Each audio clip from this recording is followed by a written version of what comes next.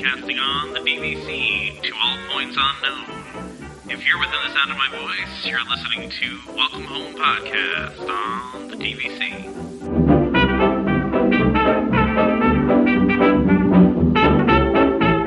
Hello and welcome home. Thank you for joining us on episode 74 of Welcome Home, a Disney Parks and Vacation Club podcast. I'm Tom. I've got Trevor and Damon here with me today. Usual crew, which is great. There was a time there where we didn't have, we had a rotating cast for a while. I think it was during my house build, right? When I didn't have a house. That was tough. Yeah, it was. Yeah. But we've had the whole crew here for quite a while, which is great. Maybe people are getting bored of us. Maybe we need to spice it up. I mean, we did last week though, right? Last episode we did. Marissa on, so. Mm-hmm. That's true. We got a lot of good feedback about that. Those are always interesting episodes. I learned something. That's always a good thing. I always learn something when they come on, for sure. But how you guys doing? What's going on? I'm just looking at this, wondering why when I asked about Disneyland stuff to go at the end, you stick it right as the first thing. And I just thought to myself, wow, okay.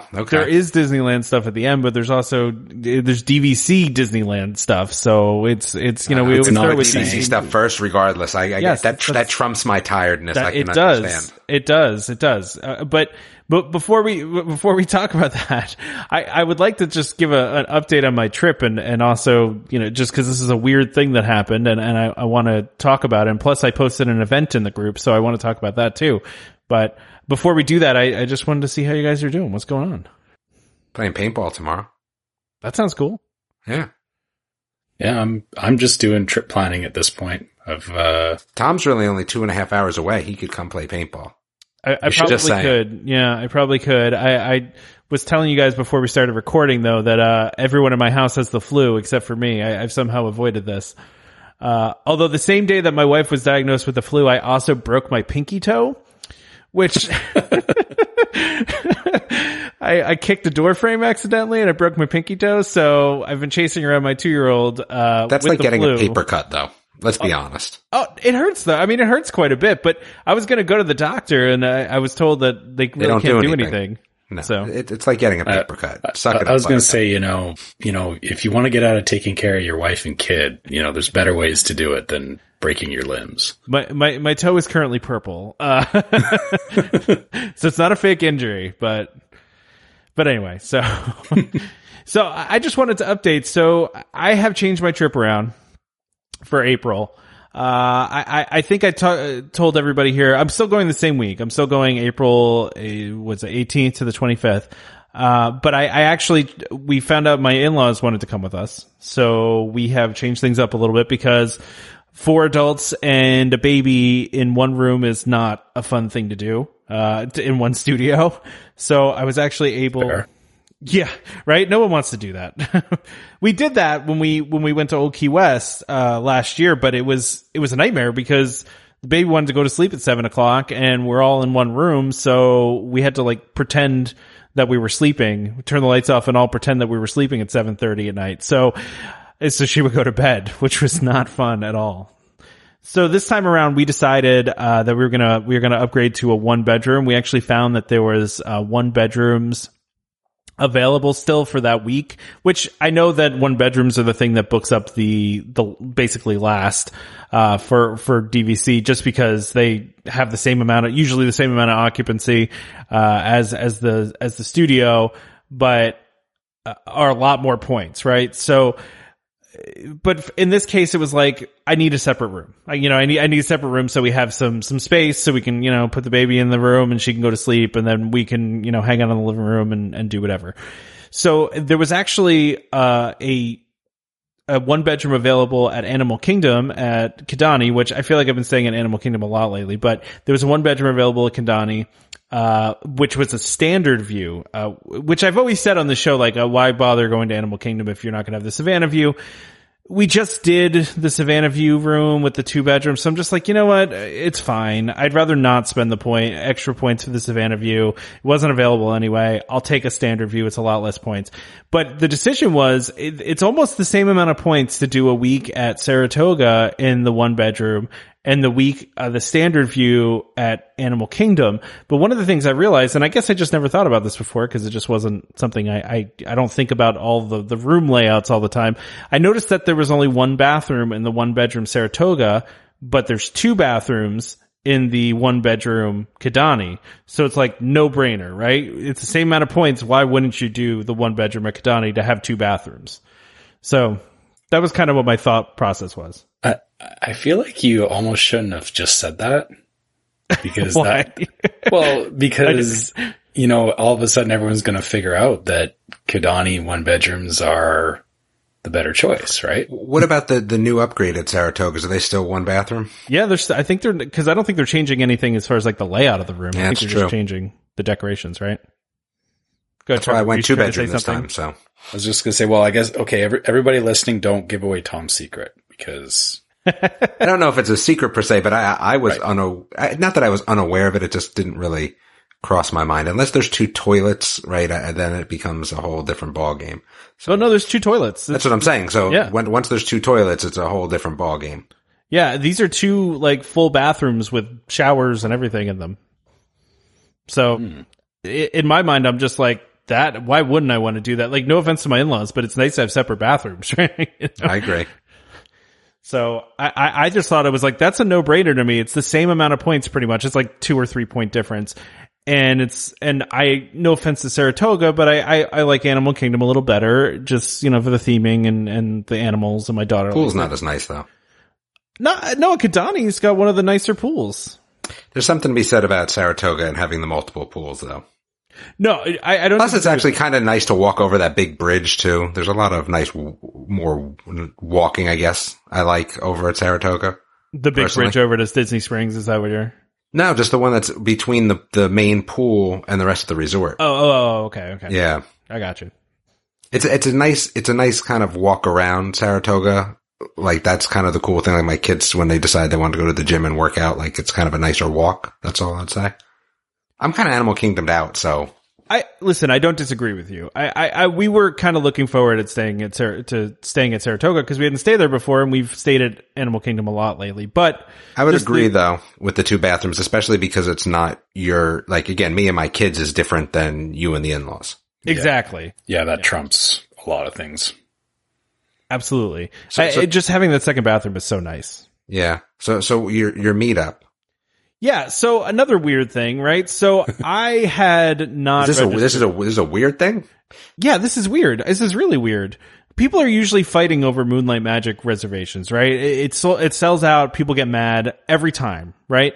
So I didn't even bother looking into Magic Kingdom because we didn't have anything booked by the time we needed to have it booked for the Magic Kingdom Moonlight Magic on April 21st. And so I just didn't even bother looking. I just assumed it was sold out because those things usually sell out the day of. And I saw somebody post on one of the DVC groups, just booked Moonlight Magic for April 21st for Magic Kingdom. And then they were asking some question and I was like, wait a second. How did they just book it just now? That doesn't make any sense. It should be sold out. So lo and behold, I go on the DVC website and there's still reservations available for the April 21st Moonlight Magic. And I was like, how in the world is this possible? So I go ahead and I register. So now I'm going to Moonlight Magic on the 21st. That's awesome. Now, right? I gotta wonder if, so I guess something people don't really know is that the busy time for DVC is not the same busy time for when Disney itself is busy. So like April is kind of like Easter spring break time, right? Yeah. So this is like the week after the standard spring break time. In fact, I think I said on the last podcast too, my annual pass comes out of blackout the first day that we're there. So. Yeah. So I wonder if maybe that is part of the factor into why you were able to get it, is that it's just not a busy time for DVC in general. And I got to wonder, we should have this conversation again when we're approaching October, because, I'm looking to go to the Moonlight Magic event in October. I'm wondering how different it's going to be in terms of people booking it up. Well, so I think what I was thinking, my thought was that Magic Kingdom just maybe has a higher capacity than the rest. So maybe that's the thought, is they've got more attractions and it's not necessarily bigger, obviously, because, you know, some of the other parks are bigger size wise, but I just thought maybe they have more tickets for Magic Kingdom because there's more attractions. I don't know. I think it's more to do with just how busy it is. That's definitely true. The fact that a Moonlight Magic is happening then, I mean, they schedule these things for downtimes, right? I mean, because it's an inconvenience to the regular park guests to just have the park shut down. Yeah. So I just was taken aback. I just couldn't believe it was available. So in that vein, we are going to go. I don't know who's going to come with us yet. I don't know how we're going to handle this with my daughter. My daughter's not coming because it doesn't technically start till 10 o'clock, I believe. So that's way past her bedtime. So we're either going to get a babysitter, my in-laws are going to come, or my in-laws, you know, we haven't even really talked to them about this yet. So if my father-in-law who listens to the show is listening, we'll talk about it later, I promise. But we're going to figure that out later. We'll either get a babysitter or whatever and come to it. But, so I put an event out on the page, and on the group for a meetup. So any listeners of the show that are going to be going to this Moonlight Magic, please, RSVP to the event. We're going to meet up at the partner statue at 10 o'clock, right when the event starts. We can go around and ride things together. But, I don't know. That is if anyone really wants to go. What's that? That is if people want to go. If people want to go, or we could just say hello. You could say hello to me. I can give you a hat and then you can go along your merry way. It's up to you, whatever you want to do. But that's what I've set up. So if you do want to come, please RSVP so we, know that you're going to meet up with us and it should be a lot of fun. I'm excited to meet with some listeners and we've already got a couple people that have RSVP'd. So that'll be cool. Awesome. I think that, since my trip has changed a little bit, I'm trying to contemplate this October meetup. I just don't. Again, so we're going for Thanksgiving now. So again, our plan for October is really more centered around Hollywood Horror Nights. And it's going to be an interesting trip as we, wing down there and kind of come back as quickly as possible so the kids don't miss a lot of school. It's actually soccer season as well as, the kids being in high school. So I don't necessarily think I'm going to make the Friday meetup. I'm going to be down there Saturday. So I just don't know if I'm actually going to, because I was thinking about it. Even if I leave first thing in the morning on Friday, I'd still a 10-hour drive. I just don't think I'm going to be able to meet Friday. So I will be there Saturday though. I know Trevor can't make it Saturday. So we might fly out on Saturday. So. It might be a, Trevor, Tom, Damon Tom, but then we're kind of bothering Tom for 2 times, but he's that important that maybe he gets to go to 2 of them.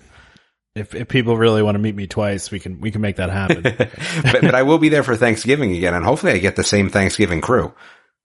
Oh yeah. I had fun that time, so hopefully if that's the case. So if you don't get to meet all of us in October, kind of keep that in mind. I've actually had a few people reach out already about October, if you can believe that. So just kind of keep that in mind. We will do our best. I don't see myself being able to take the kids out of school on Friday to be able to leave on Thursday under any sort of circumstance, because we're going to be down there a month later at that point, which they will be missing school for again. I try to limit their missing school days in high school with the semester set up. So yeah, that totally makes sense. But here's the question, Trevor, what time are you actually leaving? Not to necessarily meet up with fans, but to maybe maybe we'll swing over. You'll be at Poly, right? Yeah. Maybe we'll swing over in the morning then, just to say what's up.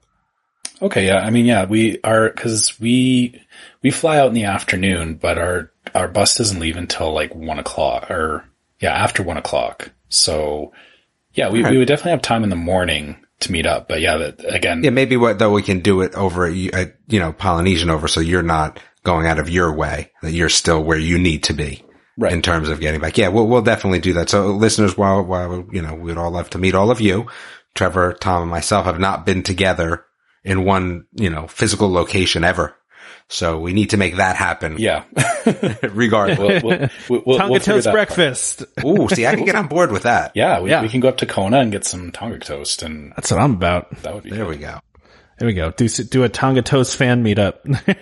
They're going to need a lot of Tonga toast. Yeah, breakfast is welcome home. I know that Trevor can't necessarily go too far from home base, but again, we could have a secondary meetup. So people that don't want to come or can't come Friday night for whatever reason when they actually get in or they have other plans, that we could maybe meet at the Polynesian to make it easy on Trevor on Saturday. There you go. There we go. Oh. Giving people options. That's what we do. Plans are evolving, so stay tuned. That's true. Yep. We do have a long time. The other thing I do want to mention is that I thought we all did a good job last episode with, our verbal crutches. And, I think we're getting better. Maybe. Trying to.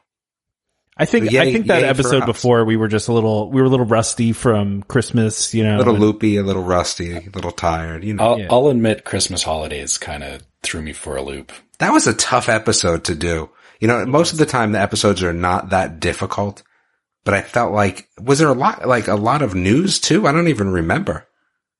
I think it was because we missed an episode, or we didn't miss. It must have been. We skipped. Yeah, we skipped the weekend. Yeah, we skipped over the holidays. But I think the holidays too, we were all like in a rush, right? Once you have family and things like that, it becomes a lot of work. The holidays are a lot of work. I think everyone's just tired in the beginning of the year too. Even though it's like the holidays and all that, it's just, you just get tired at the end of the year, And you have no money, that makes you tired too. Having no money makes you tired. I love my family, but I'm exhausted after Christmas usually. Like it's a lot.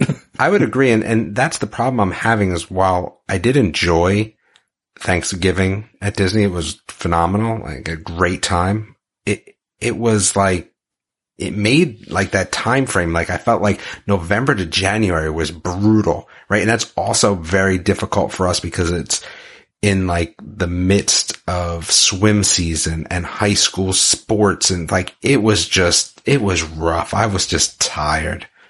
Not as tired as I am now. I'm very tired today for some reason. Now that you mention it, when I think back to November as well, because we were there a couple of weeks before you. Yeah. We did all the Christmas stuff and then we came back and we had a couple of weeks of, winding down before Christmas holidays. And then we did more Christmas. So by the end, it was like, we had done too much Christmas. And I had also taken that quick trip to New Jersey as well, which again added some time onto it. I just felt that it was a little bit harder. One thing I will say is going over Thanksgiving definitely made it harder for getting presents for the kids because you're just kind of out of money at that point. So I've already started Christmas shopping for next year because I can. And I think that it was, one of those things that was hard last year. So I'm trying to do a better job at it this year. So we'll see how that works. You mean you don't start your Christmas shopping in September every year? Usually I do. I felt like last year, I felt like last year I let it get away from me a little bit because we were moving into the new house and a lot of the things, just because you have another home and you're moving, there's still things that you need to buy. Like, I bought a couch, right? Because the other couch just wasn't working for the new layout. So there was a lot of purchases that I made towards the end of the summer that I was still recovering from. So September, while I did have some stuff, I did have the Oculus at that point, but I didn't have a lot of stuff. And I think this year I'm going to, like I said, try to do a better job. Plus, I'm going to tell you something. I'm a huge fan of Brad's deals and Slick deals.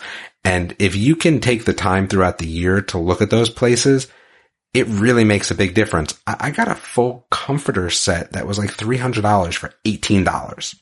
You know what I mean? Like, I think that if you can actually do it through the whole year, you can do yourself a good service and then save that money for Disney. There we go. There you go. Damon's tips and tricks right there.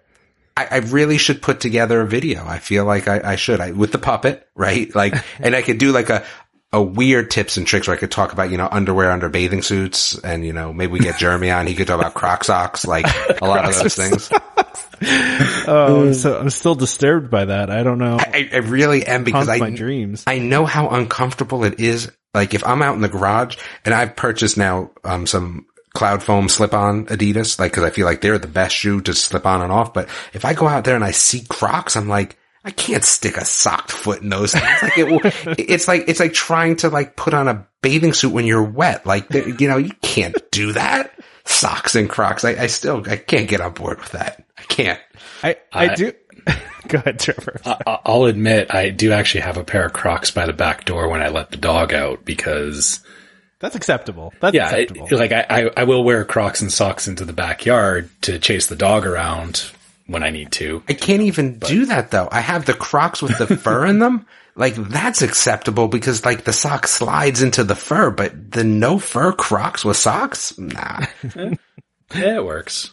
I don't know if I agree about wearing it all day. Like I saw the pictures of Jeremy wearing them and I just think about how much my feet hurt at the end of the day and I just don't feel like Crocs would do it for me. I don't know. I don't own a pair of Crocs and I've never worn a pair of Crocs, so I have no idea the comfort level, but I know people swear by it. So I don't know. Have we even started the show yet? No, not really. Okay. Yeah, we're off on a tangent as usual. Can I mention one thing that I thought was a good, Damon, I think you had posted a thing like, how can we improve the show in 2020? And, you know, one of them was cutting out on the verbal crutches, but somebody else posted something about doing like a DVC tip every week. I think that's something maybe we should start doing. Well, you know, doing like have a tip of the episode. You already did that, Tom. Well, we just, you know, Crocs and socks. Is that what we're talking about? No. We're talking about if you want a one bedroom with two bathrooms, you go. Oh, there you go. Sounds a little dirty though. What? That's a little dirty. All right. But yes, you're right. I did. I accidentally did it. So, but it'd be nice to have it as a regular segment. I think it just remind ourselves to do at least a tip a week. Okay. Whatever, David. I'm not going there with you. I know where you're going, and I'm not going with you. I'm just going to cut all this out. I might have to mute myself. Oh gosh, we are still PG. Yes, that's right. We kept the PG. All right, so DVC news. Site plans about that place I don't care about until I take my cross-country trip. Yeah, I was going to say, you should care about this because you're going to take a cross-country. You know, it's funny. The kids, we did sit down as a family to watch Vacation in preparation for our trip. Really? We're not finished with it yet. My guess is that we'll watch, because we're recording tonight, we'll watch the rest of it tomorrow. But yes, we are watching Vacation to prep us for the trip. Do most people know that Wally World was supposed to be Disneyland, but they wouldn't let them use Disneyland because Disneyland never closes? Is that a well-known fact? Or am I just... I mean, I know that. Yeah. Okay. But I don't know if everybody knows that. Well, there's your fun fact of the episode. How about that? Mm-hmm. Ooh. Look at Tom. 2 for 2. I'm just throwing facts out like crazy. I posted on one of the Disney groups that I was talking about how Splash Mountain was actually named after that Eisner had suggested naming it Splash Mountain to promote the movie Splash, and this person was like, "That's the dumbest thing I've ever heard. That's not true." I'm like, "No, it really is true. Look it up." I really want to know though if we all had to give ourselves, you know, chipmunk persona. Were you guys on board with that? That was actually one of my favorite ones. The chipmunk? I mean, Alvin, Simon, and Theodore. Yeah. I think I'm obviously Theodore. I said I was going to take Alvin, right? And then Trevor gets Simon for all his fact finding and data delving. Well, you're not okay with listen, you kind of get the default, Trevor. I'm sorry. Yeah, no. Unless you want to be Alvin, but I don't think like I'm the Disney fact finding guy. So you're the troublemaker, right? So that's that all fits. What if we were Scooby Doo characters? We're never going to start this episode. We're just to DVC news. Yes. So let's talk about this. There was basically an article out there about the new DVC resort, let's say proposed, because we don't know if this is actually going to happen, at Disneyland, the tower that they're going to build. Some interesting things I thought about this. You know, the picture that they showed is one picture, right? It's just the outside. There's not a lot. It's a building. Exactly. It's a building. It's nothing special on the outside. But what I thought was interesting about this was that they're going to lean heavily towards studios. So 271 of the 350 rooms will be studios, which I think is interesting. Yeah, I mean, I think that kind of is a response to the general demand that a lot of DVC members have, right? Is the complaint's always been that there's Not enough studios. Yeah, there's not enough studios. And especially somewhere like that, and especially somewhere like that, if they filled it up with 1 and 2 bedrooms, I think they'd really be shooting themselves in the foot. It makes total sense. They'd have like you said, they would have a ton of extra inventory where obviously they know what their needs are there, right? So, and I think it's smart. I wish they would do even more of that at Disney World, because I think that they need to, and they're starting to do some more of that with like the Tower Studios. And it looks like this is also going to have the 2-person Tower Studios as well, that Riviera has, which is neat. I've said this before. I think that was a great idea, especially for a ton of people go where they're just 2 people and they don't need a ton of space and are okay with that. So I think it's a good idea. And you also got to keep in mind too, that Disneyland being a much smaller resort, they don't need, I shouldn't say you don't need as much space, but people aren't staying there for extended periods where they want to have a full kitchen and all that kind of stuff. It's more, good point. I think the studios kind of suit it a little better. I mean, you still need those bigger spaces for when larger families are traveling, but I mean, the way I look at it is, give me as many studios as possible, because I want to be able to book there and go for like a 3 or 4 day trip. And I don't, like, in 3 or 4 days, I don't need a full kitchen. I don't need laundry. I don't need a lot of that stuff. I just really want, I guess, a hotel room at the end of the day, but not, I don't want to pay rack rate for a hotel room. Exactly. No, that makes total sense. And that's, I think, what they're going for here. And it makes total sense that they're doing that. So, I'm hoping this happens. We don't know if it's actually going to happen or not, but I do hope it happens. It seems a little more reasonable than the last rumor that came up, because they're not applying for any of the tax credits that they did last time. Yeah. And also, this building would, it would be another tower added to the Disneyland Hotel. So, which means it's at the far end of downtown Disney. So it's not, kind of knowing that area, that there is space there for them to do this. And I don't see Anaheim. I shouldn't say I don't see Anaheim City fighting it, because I know that there's a ton more issues going on there. There's bad blood. Yeah. It's a very complex situation, but, I'm hopeful for this one. And I don't know if I would buy points there, but I would definitely be using my points there. Because the points are going to hurt, right? I mean, I think we talked about this on Chad's show, didn't we? Maybe Chad did it on a recent episode, but it's going to be over 200 easily direct. I mean, I'm thinking like 225, between 225 and 250, I'm thinking. So that's going to hurt. Well, what is Grand Californian right now direct? I haven't looked in a while. Oh gosh, I don't know what it is. Direct, it's high. I think it's even high. Yeah, it might be even higher than that right now. I can pull it up real quick, but I know it's going pretty high. But yeah, I would think it's going to be very high. That would be my guess. Yeah. But, yeah, I gotta wonder. The interesting thing about this is that right now Grand Californian is high because it's the only thing out there. Yeah, exactly. This is going to kind of normalize that a little, well. It's 260 right now. 260. Whew. That's, yeah, that hurts just to even read that.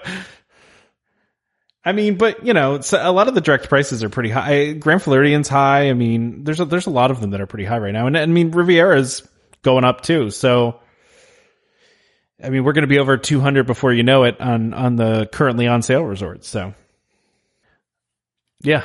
So, but it will be interesting to see if that changes anything with Grand Californian, if that changes the direct price there. But I don't think it will.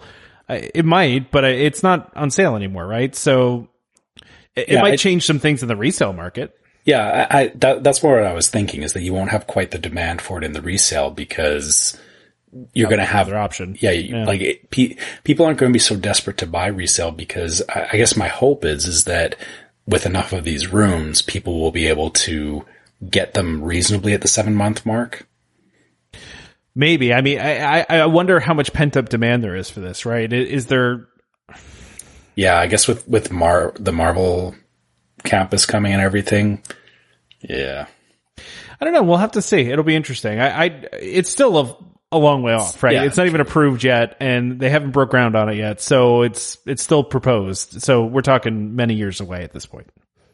So, but by the way, I just want to mention too that the amenities featured on the site are a Mickey-shaped spa and outdoor pool bar.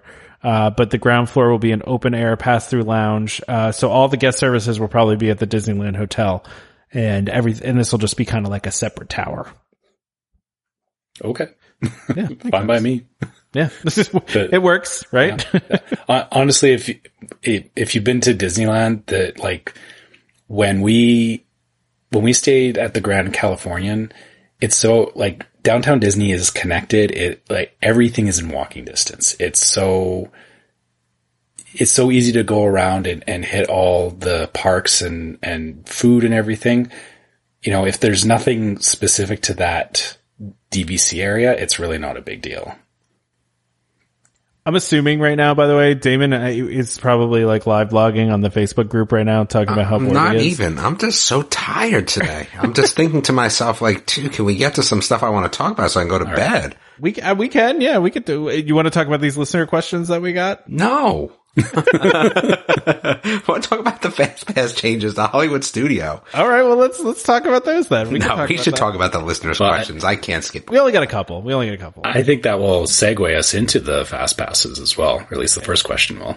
That it will. Well, then why don't we go in reverse order then? Right. Okay, there you go. So we have a nice transition. That would have been smart if I wrote it that way, wouldn't it? It would have been. If only. So Space 2020, the rumor opening now is that's not the order, Tom. What? Marie wants to know if any DVC members are planning on. Oh, you want to go that way? Okay. That's reverse. That's not I checked. Trevor, help me out here. We start from the third one and work our way back up. I didn't know you fully wanted to go. I thought we just wanted to remove the first one and make it last. I'm sorry. I wasn't. That's okay. I didn't hear the reverse part. All right, fine. So go ahead. Go read Marie's question. So Marie, wow, I must be punchy because I'm just so tired. Anyway, who's going to Disney for the 50th anniversary, and will DVC do anything special? I'm going to have a tough time this whole episode. I like this Damon though. This kind of Damon's fun. Yeah. I mean, we plan on going because how could you not? I feel like if you don't go during the 50th anniversary for any other reason than just a monetary reason, that's just, you're a bad Disney person.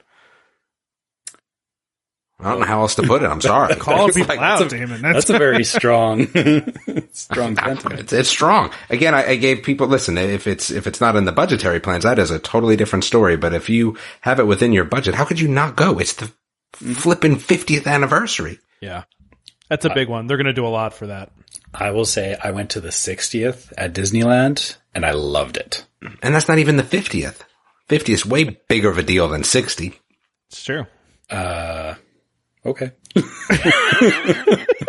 Have you ever counted by 60s ever in your life? Is there a $60 bill? Like, there's a lot of that. I could go down this for some weird reason, increments of 50 seem to be a bigger deal, right? So like Mickey's 90th birthday is less of a big deal than Mickey's 100th birthday that's going to come up in 9 years, whatever it is. There's not a number you divide 100 by to get 60. That is important.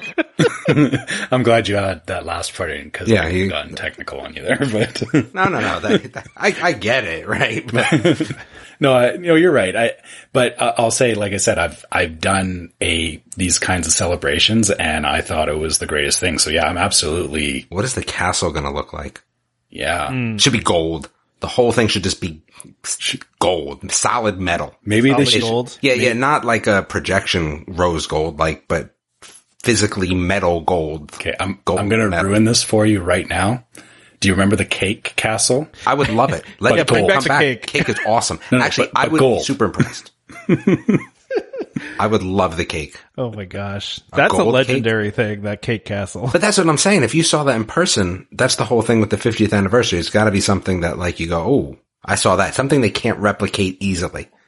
Yep. Well, to your point, I still remember the trip I took. I don't know if you guys remember when they put the giant Mickey magic wand with year 2000 over Spaceship Earth. Oh, I have a tree ornament for that. I went there in 99 and I still remember that trip because I remember that being over Spaceship Earth, you know? Well, It's like the hat though, too, though, right? Yeah. The hat is another thing in Hollywood Studios MGM at that point, right? Like the hat. Like if you haven't seen the hat, like, It's those kind of things you remember those kinds of things. So it'll be interesting to see what they do. I think there were some things that came out about what the theme is going to look like, and it is gold. They're doing some gold stuff, but I don't know what they're going to do with the castle though. That'll be interesting to see. But I do think DVC will do some special things. I don't know how they couldn't, right? No, you don't think they will? Yeah, I mean, by special things, do you mean special events, special pins, special food? Like, what do you, or all of the above? I think all of the above. I think they'll do some special discounts. I think they'll do some special events. I think they'll do some member events that are themed to the 50th. Maybe.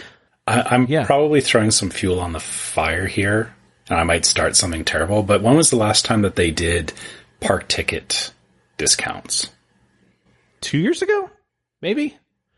Was it? I've never, since I joined DVC, I've only gotten annual pass discounts. I've never gotten, when I say park that tickets. the 2 years ago, they had the discount where you could have the platinum, it wasn't the platinum. Right. Yeah. It was, where you could have the platinum annual pass for the gold price or whatever it was. That's what I meant by 2 years ago. But yes, you're right. Regular tickets, they haven't done that in a long time. Exactly. Or ever. So, I mean, they did it a long time ago, I think. They used to. And that's what I'm wondering is for the 50th, if we could see some actual park ticket discounts. I'm just saying they're not going to need to discount. Yes, tickets, right? Exactly, because it's the 50th and there's going to be so many people wanting to go, the prices may go up. Yeah, I don't disagree with that, actually. I could still see them doing it as a limited DVC thing, kind of like a Moonlight Magic thing. Maybe. I don't know. Yeah.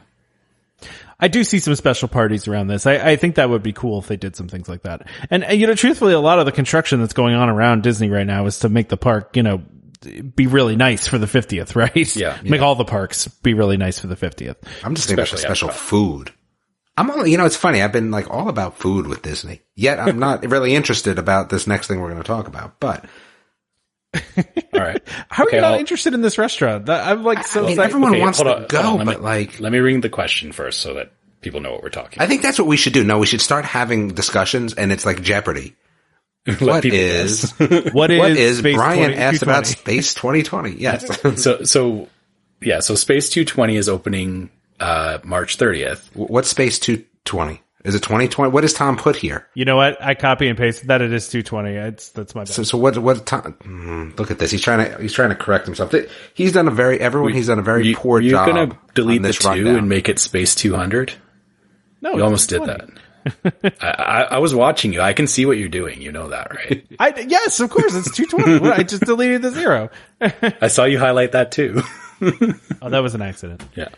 But listen. When will they start taking reservations is the question. Well, so first of all, we don't know that it's opening 3:30. One of the blogs posted that their sources said it was opening 3:30. So I don't know if that's really true or not.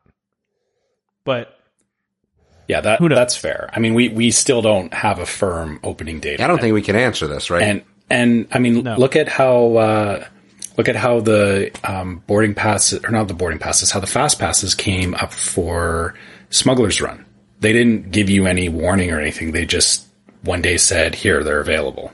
Tom, why is Trevor ruining the last part of the show like that? Because we'll talk about that. But so I look at the last restaurant they opened, the one that they opened at Epcot, I think it's the Japanese restaurant, where one day it was open, it was closed, and they were still in construction, and all of a sudden they were like, hey, we're open.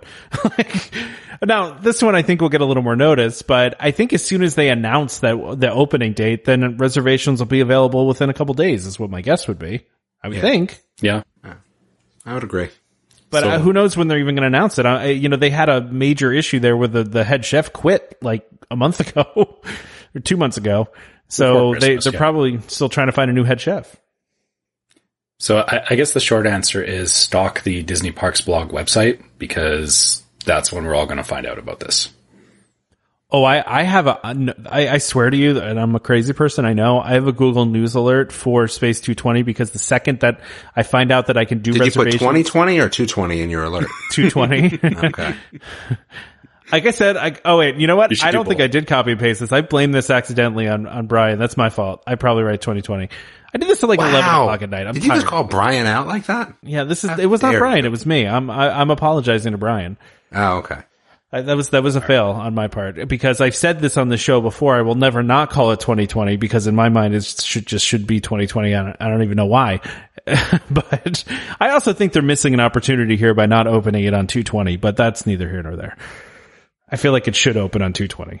Maybe it will. We don't know. We don't know. We really don't know. It could still open on 220. And the last rumor I'd seen before this had said it was going to open on 220. So who knows, right? We don't know.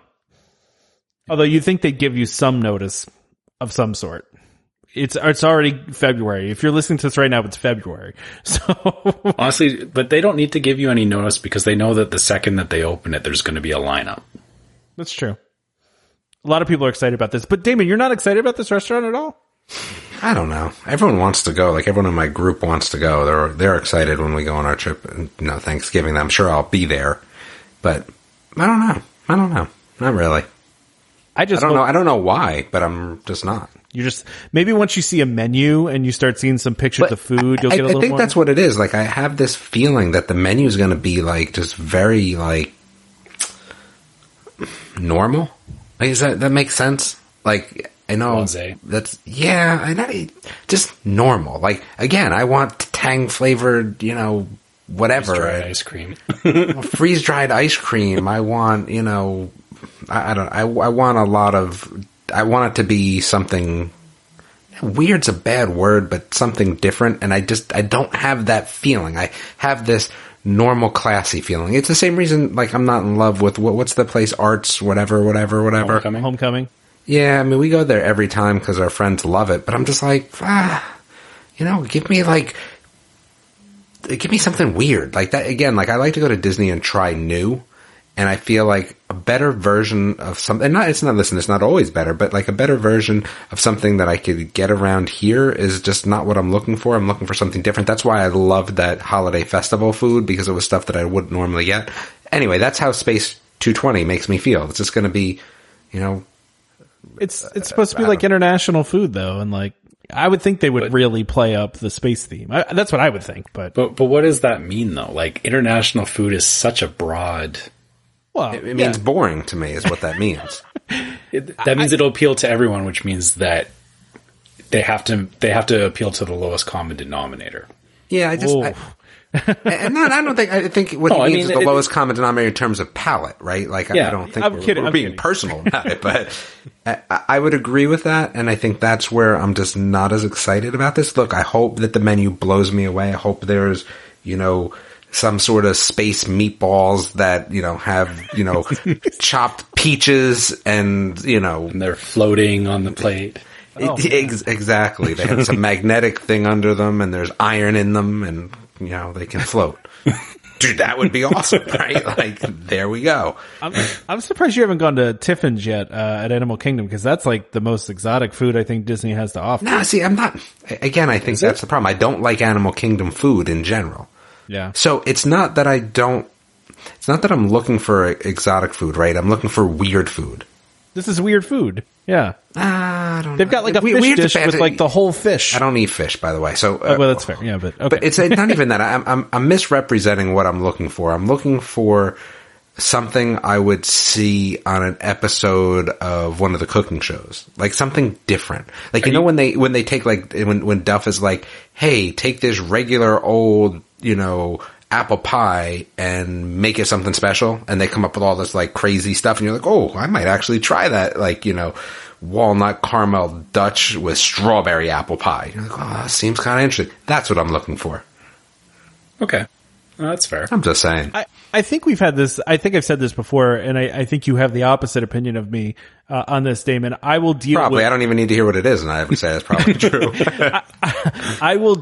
For me, I prioritize ambiance and the theme of the place over food. Only slightly, though. I don't want terrible food, don't get me wrong, but I'm not gonna go to Sci-Fi Dine-In and expect to eat a, and I think that's why, but I think that's why I didn't care for either one of those places. I mean, again, look, the turkey over at the 50s diner was blah.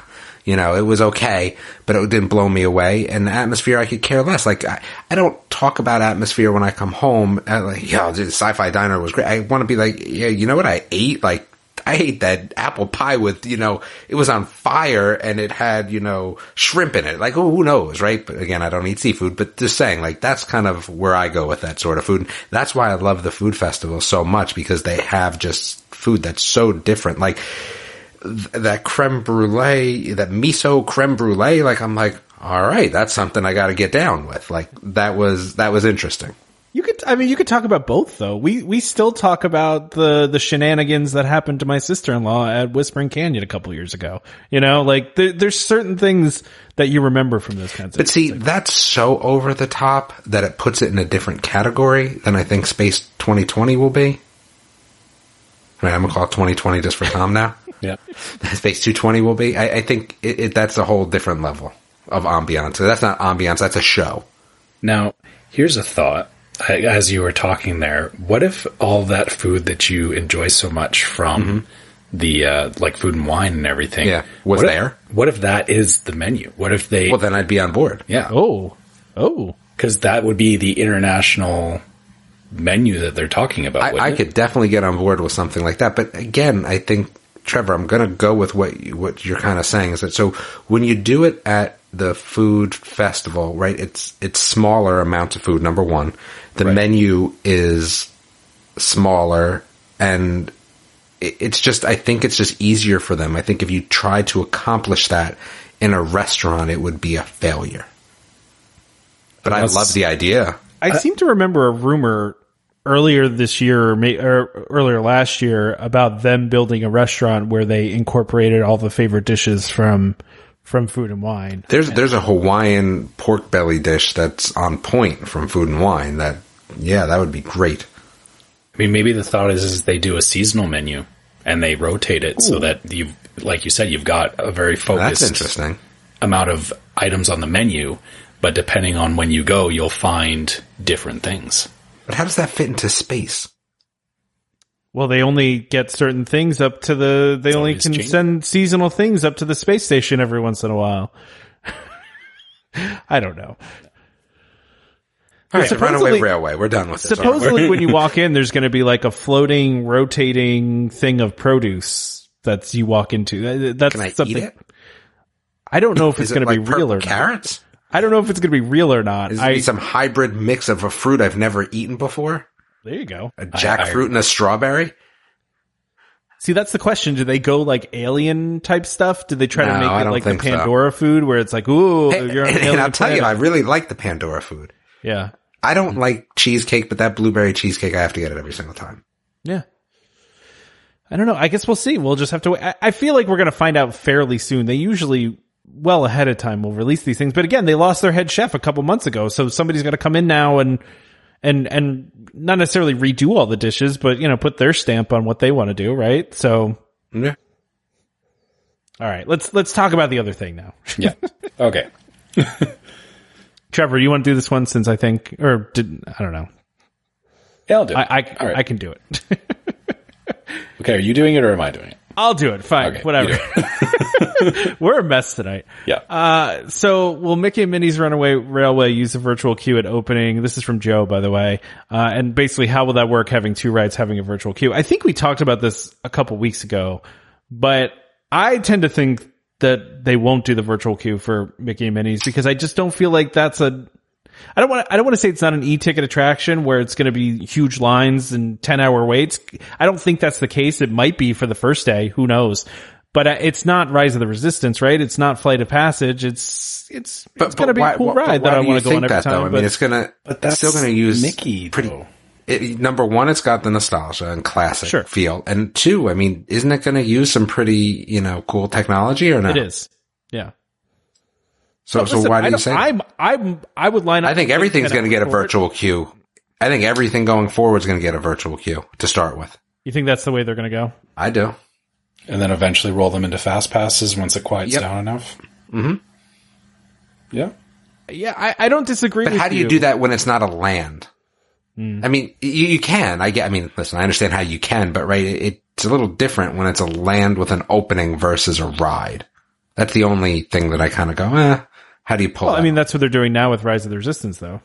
Yeah, I mean, the boarding groups are just that. They tell you to come to the ride at that time, and then they scan to make sure that you have a boarding pass. I could see them doing the same thing with Mickey's as far as... No, it'd be a train ticket instead of a boarding pass. Yeah. But then as far as running both of them at the same time, maybe this... Because they readjusted the tiers at Hollywood Studios. And I know that FastPass tiers don't have any bearing on this, but maybe they're going to do the same kind of thing where they say, you have to pick one. That'll be interesting. Ooh, a queue or a train ticket? Yeah. If they do it, and I'm not saying that they won't. I tend to sort of agree with you that they might do this going forward. We haven't seen them open a second ride after instituting this for the first time. So they might feel like it's going well enough that sure, let's do this again. It'll be interesting to see how they implement it with this ride. They're gonna have to do it for Tron. I feel like they're gonna have to. And for Guardians too, probably, right? That's gonna be... I might actually refuse to go on that ride. Out of on principle. On principle? Yeah. Okay. Yeah. I'll take your spot. And I don't even like Guardians. I've never seen the movies anyway, so. I'll take your spot. It was supposed to be a lot cooler with the standing up and the launching and all that, so. It's still supposed to be pretty cool. Yeah. But I don't know. I think it'll be interesting to see how they handle this. And see, I now I have to interrupt you because now I have to go back and talk about Ellen for a second. But what's interesting is I had no idea that, I didn't know why in my head I always thought Ellen was there on that ride. Yes, she was. Yeah, there was an animatronic of her. There was an animatronic Ellen in the very beginning. Was there, though? Yeah. There was, yeah. You never saw the episode of Ellen's show where they actually brought parts from the animatronic onto her set, or somebody... Wasn't it fake, though? I think it was a fake. Well, no, they got the skin from the animatronic and the clothes, and they just put it on a dummy, and it looked awful. It looked like a monster. But, yeah. Yeah, she was right in the beginning. There was an animatronic of her, right when you go in the first room. So, once you start moving, anyway, I mean. Yeah. So you were probably... No. So hold on. That's not true. See, so now I had a Wikipedia you down. So originally the show had no Ellen or Bill Nye. Well, no, originally. No. That's what I was saying. No. Later, when Ellen came on board, then they had her in there. But no, originally it did not. Yes, that's what I'm saying. I was watching an episode of it prior to Ellen, when there was no Ellen. Oh, it was quite interesting. Yeah, no, there was no Ellen in the beginning, no. Yes, and I just feel like I have to give respect to the whole show. I'm sure there'll be some sort of homage in there somewhere. You think there's going to be an homage to Ellen in Guardians of the Galaxy? There has to be. They always do that when they put a new ride in an old building. They always do some sort of homage. What did they do for 20,000 Leagues Under the Sea? Well, technically they didn't put. I mean, they put kind of a whole land over that ride. Again, so I'm disproving your point. I don't know. I'd have to look it up, but I would bet there's something in maybe The Little Mermaid. I don't know. Maybe it's possible. I don't know. It's they used to have. I know. Don't they have one of the Cosmic subs? Rewind. What's that? I'm boycotting Cosmic Rewind. Okay. All right. No. Cool. Like I said, I'll gladly stand in line for you, Damon. You won't. You'll have a virtual queue. Well, I'll virtually stand there. I'll virtually stand in line. Well, that brings up another question. So they're going to have to make it eventually. What if they have several virtual queues in different parks? They'll just have to make it. You can only do one virtual queue per day or something. But I think that gets too crazy. Then you're just funneling people around in a weird way. Yeah. Well, but then if you think about it, if they had the virtual queues in each of the parks, the problem is the queues fill up so fast you have to be in the park when it opens. So you wouldn't be able to get queues across multiple parks anyway, because that's true. Unless having multiple ones made it so that they weren't filling up so quickly. Okay, let's pretend if it spread it out a little bit more. I'm saying, is if it you had to make a 1970? choice. So if it was 1970, maybe. Yeah. I kind of could get on board with that though. Like there's one queue per park, and that's kind of what you do. Kind of like it's kind of like a FastPass system, really. It takes it back to how the FastPass system was, right? Where you showed up the day of, you got your fast passes for that day. You weren't booking them 60 days out like we are now. Mm-hmm. Well, I mean, a fast pass is essentially a virtual queue, just, with a predetermined return. But Trevor makes right? a valid point because you can't book them prior. That's what makes them different. Yeah. Yeah. It's very much the old system. Yeah, it's definitely similar in ways for sure. But I think the main reason they're doing these virtual queues is because of, the operational issues that they know they're going to have with this, right? If you start throwing fast passes on Rise of the Resistance up front, then you have all these people with fast passes. It breaks down for the day. I think I saw on the app today that they had some issues. I don't know if it's necessarily today. all of that. I think it's the whole point of who wants to wait in line for 5 hours. No. I think it's that too. I just think it's both things. Cause if you have all these fast passes, then you got to make up these fast passes somehow for these people. Or if you have people waiting in line for 10 hours, the ride breaks down for the rest of the day. You got to be like, hey, the 5 hours you waited, wasted time for you. So that's why the only reason I think they are not doing fast passes / standby right now. And they will eventually, obviously. They did with Smugglers Run, but it's going to take some time for sure. I don't think Smugglers Run never had a virtual queue though. No. Smugglers Run was just standby, but it didn't have FastPass. You're right. But, I do think that eventually they're going to have it. They have a line built for it. So I think what would be great is if you virtual queued in the beginning and then as new attractions came, you did just, what in theory they could have done with Smugglers Run is, you started out virtual queue and then go to FastPass and then you start something new on virtual queue. That's how I would like the system to work. Yeah. Yeah. So that as new rides come in, they get virtual queued and the ride that was prior to it gets fast passed. Yeah, and I don't think they needed really, I guess, to do virtual queue for Smugglers Run, right? Because I don't think so. It's pretty reliable, and it moved a lot of people through, and But they just would be a good system. They just had everybody line up through the land, which I guess, yeah, like you said, thinking about Mickey's Runaway Railway, you don't have a land there, and where it's located is like right outside the center of everything. Yeah, it's right in between Toy Story Land and Star Wars. So, do you really want a whole bunch of people all shoved into that area again, waiting 2-3+ hours for that ride? If they're lucky, 2-3+ hours. I think it's gonna would see some 5 hour waits. Right, but the people that want to get in line in the beginning of the day and stay there till they ride it. I do think it will be very popular to start out, for sure. I think so. I think it's going to be, again, I'm not like bated breath waiting for it, but it will be interesting, I'm sure. I very much think it's going to be another virtual queue. I can't see them wanting to have, again, they put all this work into Rise of the Resistance, and the whole point of the virtual queue is to control that crowd expectation, right? You don't want to have like you said, those 5+ hour waits. You don't want to have it, if it does break down, having to kick a bunch of people out of line. You want to control all of that. So being that, again, this is a brand new ride and it just happens to be right next to the other new ride, it still makes sense for them to virtual queue both of them. And maybe it'll be people, rushing to get both of them in the same day if they don't restrict it. Which I guess lends itself the question of, is it better to travel in at least pairs so that you can both go after each of them? Well, that's what I'm saying. I don't think you'll be able to. Could you imagine if they didn't let you had to pick one or the other? Would that even be possible? Like, would people just lose their mind? Well, I'm already thinking about that for my October trip, is how would I manage that? Because I have to, have that conversation with my kid. Well, you just got to do 2 Hollywood Studio days, right? No.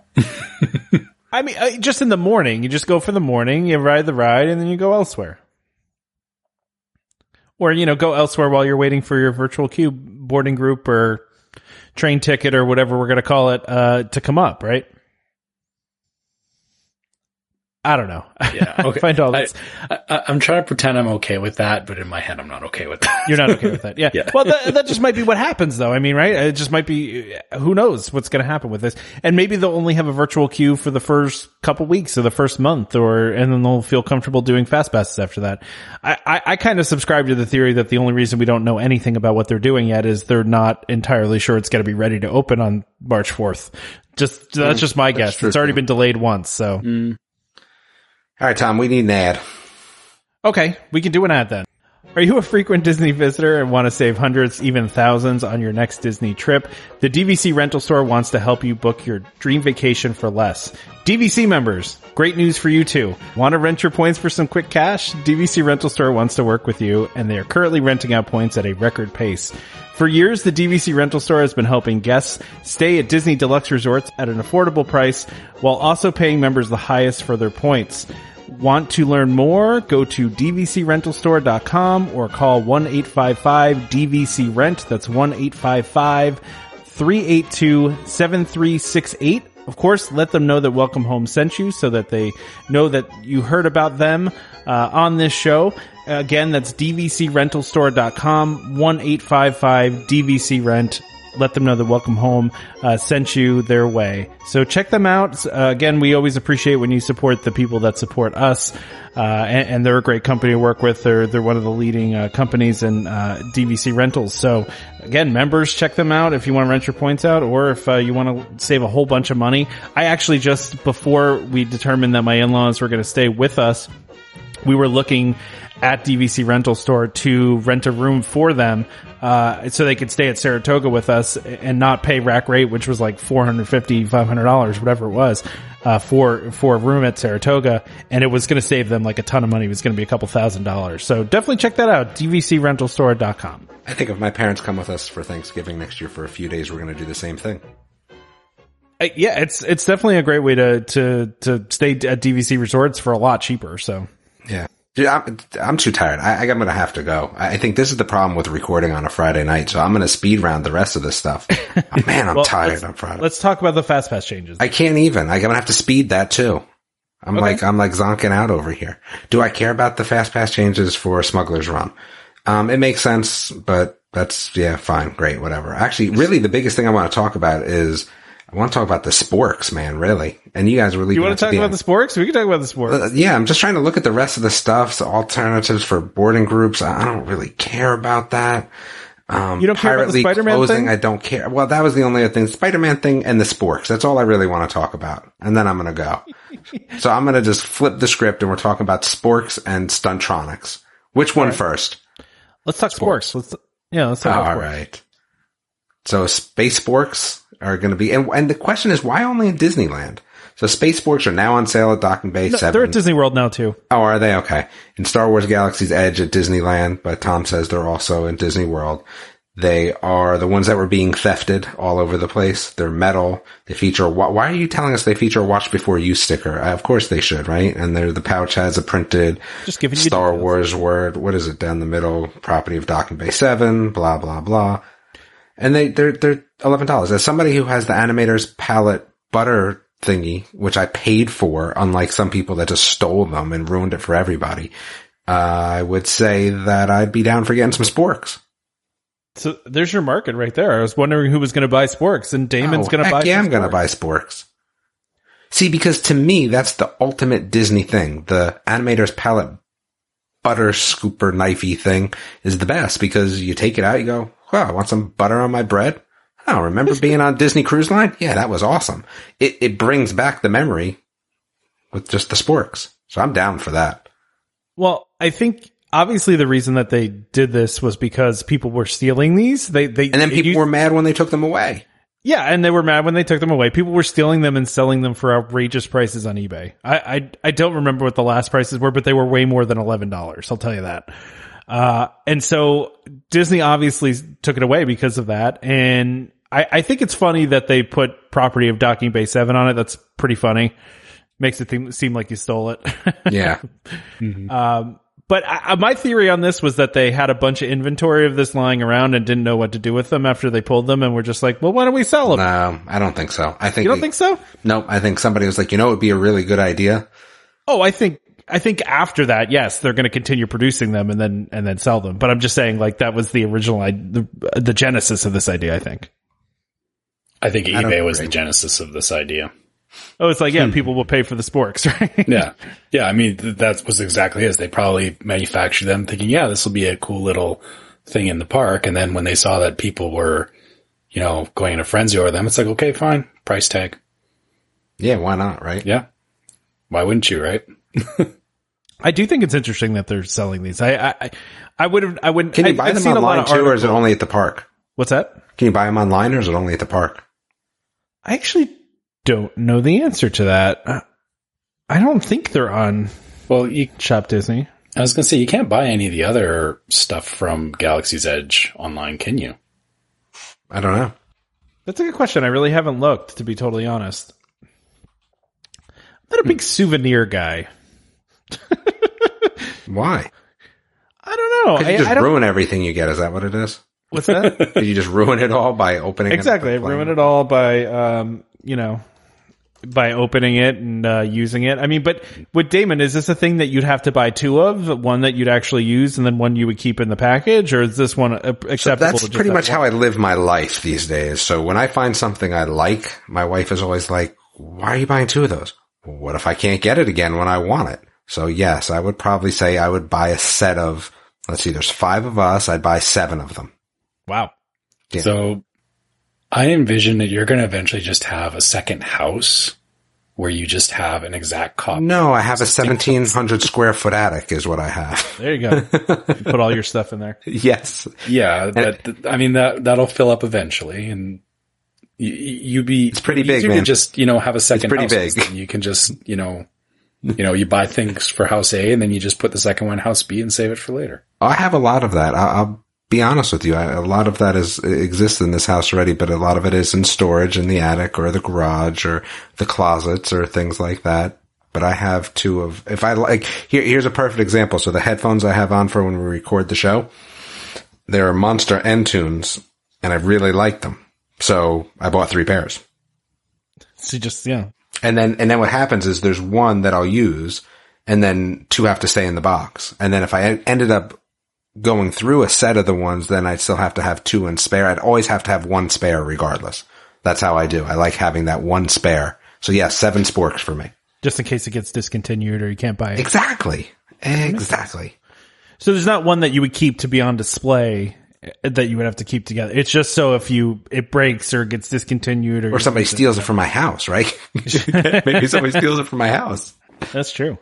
Yes. I'm just imagining a dinner party at your house now where you're putting out the silverware and it's just, you just have a spork there. You have your Space Sporks.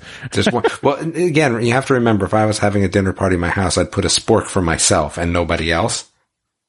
And then that's how I know the rest of my sporks are safe. Oh, okay. It's like my Figment over there. I know he's safe. Nothing's going to happen to your Figment. He's in a box. Not only is he in a box, there's still bubble wrap around the box. So Figment's really safe. Don't you want to see him? I've seen pictures of him online. That's good enough for me. You don't want to see him through the window? No. He needs to be safe. He's safe where he is. He's very safe. He's got to stay in there forever. Exactly.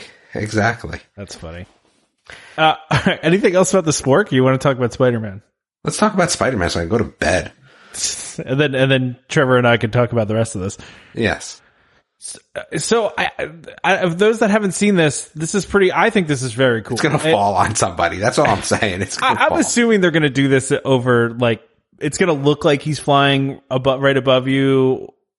Or maybe not. I don't know. Maybe it's really going to fly directly over people. But basically, Disney created a technology a couple of years ago, and there's YouTube videos on this. You can look it up, where there are animatronics that are not attached to anything, basically, and can do poses in midair. They basically shoot the thing through a slingshot, and then it can do poses in midair, and they're like stunt robots.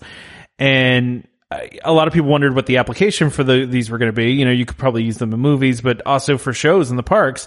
So it turns out Disney just announced that they're going to have Spider-Man basically, and it's one of these robots just flying over Avengers Campus, I guess randomly throughout the day. I don't know. I think he's going to be over buildings, though. He's not going to fly over people, is my guess. I would think he wouldn't. I would think he would go over backstage areas just to be careful, right? Yeah. But I mean, do you think this is going to be fun if you got tackled by Spider-Man Stuntronic robot? That'd be pretty funny. They're probably pretty heavy, I would think. Well, that's probably true too. It might crush you. That wouldn't be good news. It's a lawsuit waiting to happen right there. Yeah. But I mean, so he's doing like poses in midair and like tumbling, and it's pretty cool when you look at the video. I mean, it is, but do I want to see that, or do I just want to see Spider-Man in the park dressed up, taking pictures with him? Like, what is the benefit here besides making me run into people that stop to look in the air? Well, I mean, you'll still be able to meet Spider-Man, and this will just be another thing that they're doing, right? That's going to stop people in the middle of the park so I can walk into the back of them. You're just going to bump into people. Yeah, that's kind of what I feel like. This is going to be like a social media thing, though. Like, how many people are going to post this? This is going to be a thing, I feel like. No, because he's going to do the same thing. It's not like it's anything like different after the first time. It's going to be pretty cool to see in person, though, don't you think? No, not really. You're really not into this at all. I think it's awesome. I'm excited. I want to go to Disneyland just to see this, and I'm hoping they do something with this at Disney World. I have no idea what they would do it with. I was trying to think of what character they could do it with, but that would do Peter Pan. Acrobatic. Good. Peter Pan flying through the air. Oh yeah, that's good. Trevor, what do you think of this? I'm psyched about this. Damon seems kind of about it. I think it's awesome. Kind of one of the comments that I made on our Facebook chat was I'm actually kind of waiting for the day when it fails, and not like. That's what Damon was just saying too. Yeah. When it lands on somebody. No, not when it lands on somebody, but Trevor's looking for Spider-Man to take out the Juggernaut right in the middle of the park. No,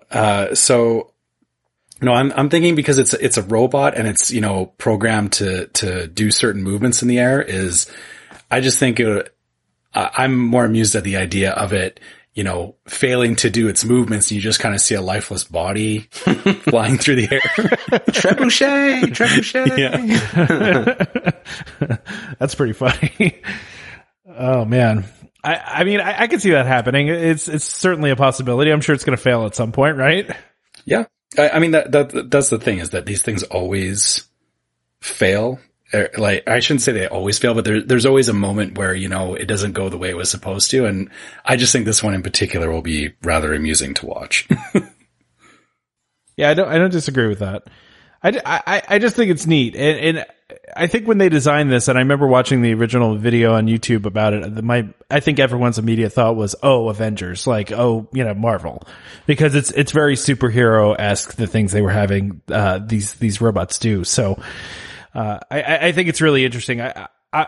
It's one of those different things that makes you go to Disney, right? It's not something you're going to see really in any other park, which is kind of cool.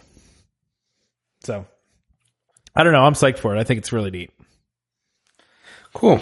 I think that was it for me. I think the rest of the You're stuff going to go to bed? You're going to leave us? Dude, I'm exhausted today. I don't know what it is. It's a Friday. We usually don't record. I have like Saturday and Sunday to kind of like rest up a little bit for the show. The Super Bowl's throwing us off. Super Bowl's throwing us up. Usually on a Friday, I mean, gosh, it's 8:40. I'm not going to lie. Most Fridays I'm sleeping by 8:30. Yeah, remember, like, I'll be up at 5:30 a.m. tomorrow for everybody else. So it's not like I'm sleeping until 11. Son's still got practice tomorrow, so. And then paintball. So it's going to be a long day for me regardless. But yeah, I think that was it. I mean, the Disneyland, parade stuff, it's until I'm there. What if I become I go to Disneyland and become like a huge fanboy? I think that would be amazing. I'm seriously hoping that you do, because yeah, I just went through this with a coworker, and he had never been to Disney before, and he's now absolutely in love with it. And I feel that you will kind of go down the same path. Yeah, I don't know. We'll see. I'll be very interested that episode after you come back from that trip to hear what you think of Disneyland. I kind of can't wait for that. Yeah, I mean, it's a while away, so you got a little bit to wait, but it will definitely be interesting for sure. Well, I bid you guys adieu, and have a fun rest of the show, and I'm going to bed. I believe. Yeah. Well, till next episode. Till next episode. Yeah. We'll talk to you in a couple weeks. So, speaking of Disneyland, by the way, Trevor, and I don't know if you've gone deep on Disney Plus, but I stumbled upon something the other day. I think it's called Seasons of Change. I have to look it up, but it's essentially Walt Disney's World of Color, and he's taking you through all of the things changing at Disneyland.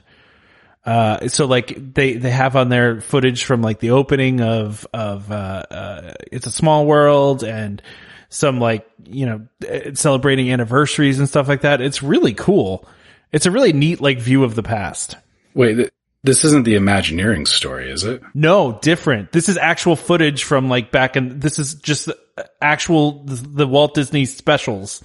Yeah, like the ones that they used to run on like Sundays. Okay. Yeah, exactly. Yeah. And the footage looks incredible. I don't know if I'm assuming they, you know, redid it, but it looks fantastic. And it's really cool to see a lot of this stuff. And I'd seen clips from this before where, you know, they in various documentaries and Imagineering show and all sorts of places like that. But this is like Walt Disney narrating him going through things that are changing at Disneyland. And it's pretty cool. I'll have to look up the actual name of it because I don't remember the exact name, but it was Seasons of something. But it was definitely kind of a cool find of like old Disney stuff on Disney Plus. So, yeah, you should definitely check it out. Let me see if I can find it real quick here. Stalled, Trevor. Disneyland Around the Seasons. That's it. Disneyland Around the Seasons. Okay, now I'm going to have to look this up when we're done here. Yeah, it's Walt Disney talks about Disneyland in 1966. And it's only 51 minutes long, but it's literally just like old footage from Disneyland, and Walt Disney's narrating. It's super cool. If you like that old style, like Walt Disney, you know, presents stuff, like it's really neat. It's also just kind of cool to see, you know, 60 years ago, basically what the parks were like. So for those that don't know, and this was all over Facebook for quite a while here, Smugglers Run is now going to start offering FastPass Plus starting on February 19th, meaning that you can reserve FastPasses for February 19th and on. But I think the big news here is that the FastPass tiers have changed again at Hollywood Studios, which, you know, when we announced that the change, when we talked about on the show, when they changed them originally, I think it was like maybe back in August last year. I think that was when they announced that. If I remember correctly, I'm trying to remember when we actually talked about it, but it hasn't been that long. But I think we discussed how we felt like it was going to be very temporary that they were set up like they were, because they were set up awfully, right? The whole tier system was terrible. It sucked when we were there in November. Absolutely. Yeah. So for us too, right? So it was awful. So now I think the world is back in order again, right? We're back to a more logical approach to this. So essentially what we're going to have now is Smugglers Run is going to be tier 1, Slinky Dog Dash is tier 1, everything else tier 2, which is perfect. Yeah. I think. Yeah. So I think this is I'm so glad that they've made this change finally. We always thought it was going to be temporary, right? So we never thought that this was going to be forever. Yeah, I mean, there's no way that they could have left it the way that it was. I mean, I think we said it back then that the whole reason for it was because they knew that a lot of big changes were coming to the park, and obviously they've gotten past the hump of it now.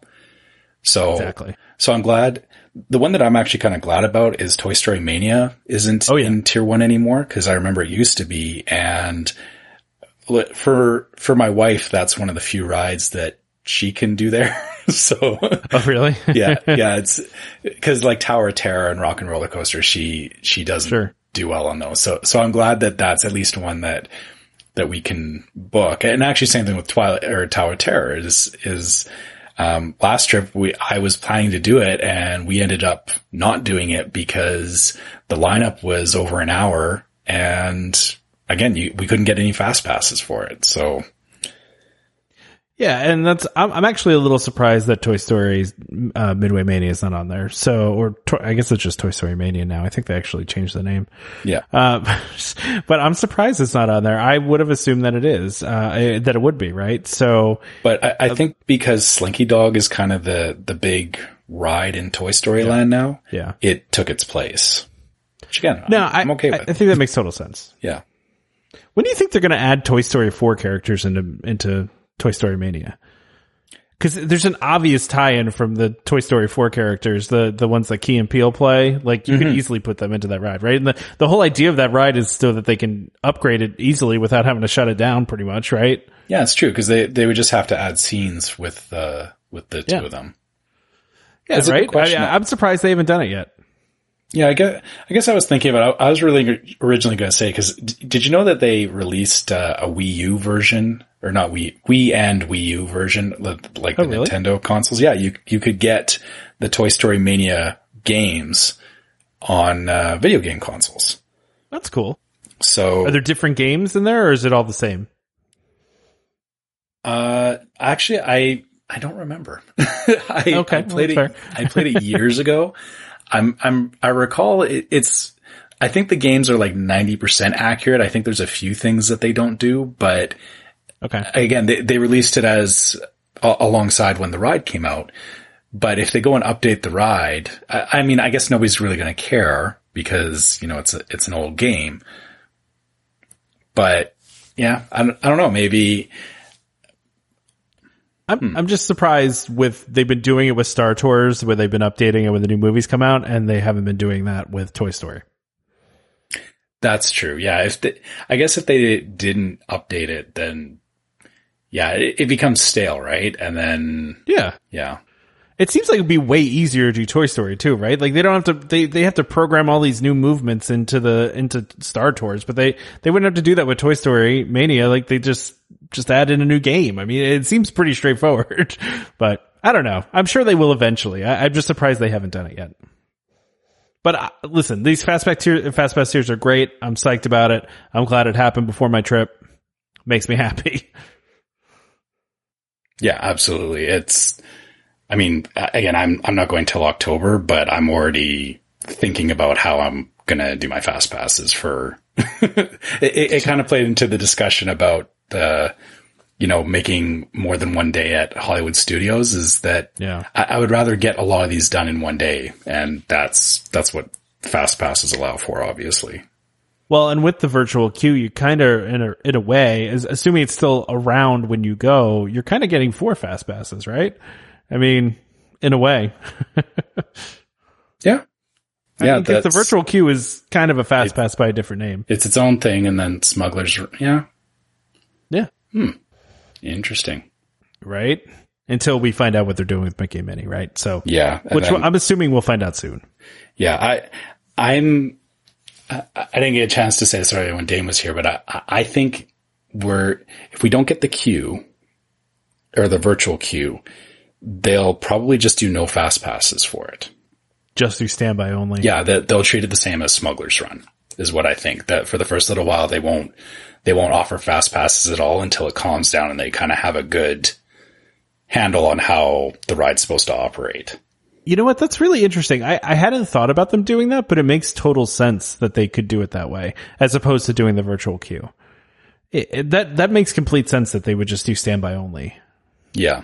It wouldn't be ideal because then again, you're still in the same boat where I guess what it turns into is that, you know, you're still coming into the park, getting your boarding pass, but then everybody is the same as what we did for Smugglers Run is everybody's running up to the front of the park or to wherever the rope drop line is and then making a beeline for Mickey and Minnie's. Yeah, that's true. That's interesting. I'm kind of leaning now towards them doing standby only now that you're saying that. That kind of makes sense to me. Yeah. And you know, plus those that ride should be pretty efficient. I'm assuming it's going to move a lot of people through pretty quickly. That would be my guess.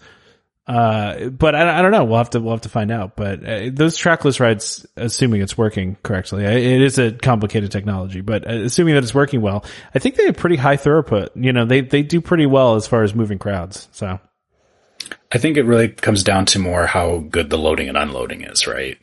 That's true. That's true. It'll be really interesting to find out how they do this because I think famously after Hagrid's opened and there was a 10-hour line, I seem to remember an Imagineer coming out and saying in an interview, if you have a 10-hour standby line, then you failed. at a shot at Universal, you know? So I'm sure they don't want that scenario, but as much as I'm excited about this, I don't know if the general Disney population is really excited about Minnie and Mickey's. I don't know. I guess I haven't heard the same hype around it, but I mean, it's Mickey's first ride. How could you not be hyped? Yeah. Right. Yeah. I agree with you. I don't know. It's so weird after Star Wars Land opened, right? It feels like that was like the high point, and you know they're never going to beat it, but there's all these other things, or I shouldn't say never. I mean, that's stupid. You mean, well, cause that was a whole land. We don't have any other lands being planned, right?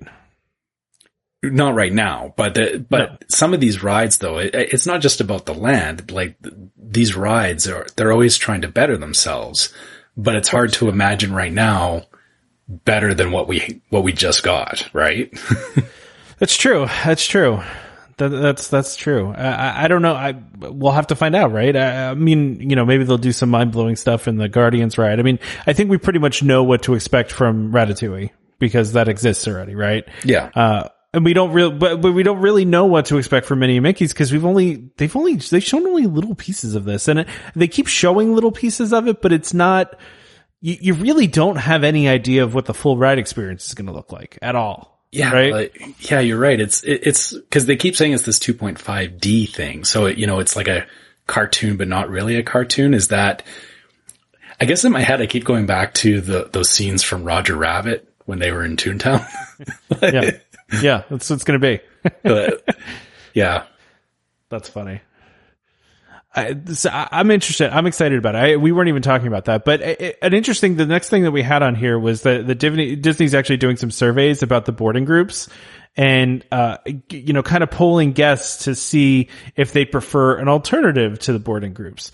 The survey basically asks, they can choose, which of the following, would you have preferred? And I guess this is people that have already done Rise of the Resistance, right? So which of the following would you preferred preferred choice in order to ride Rise of the Resistance? And so the options are virtual queue system that was currently used, a combination of limited fast passes and waiting in the standby line, similar to what we already have, or standby lines only. So I think that brings up an interesting question. Which do you prefer? Now, given I have not used the virtual queue system, but it makes sense to me. Mm-hmm. And I think it's a smart way to go about things. And I know some people seem to hate it. I get it. A lot of people don't want to get there at opening, and I understand that. But I guess for me, if you want to ride something bad enough, you're going to show up at opening for it, regardless, right? Even if they just had a standby line only, you're still going to have gigantic crowds that show up at 3:00 in the morning to line up for the thing.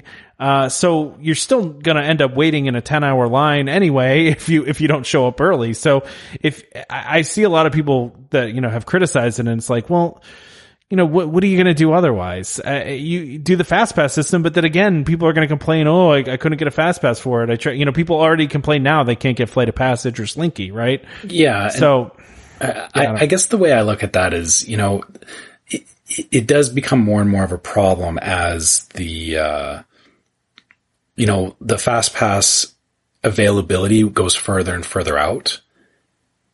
Because like you said, with Flight of Passage and everything, you have to be on there, 30, 60 days ahead of time. Like you have to plan your day out a month ahead of time. Yeah. With the virtual queue, like I said before, it takes it back to kind of how it was before, where, you have to be in the park to get into the line to ride the ride. Further to that, I actually think I like the virtual queue system, but I think they should expand.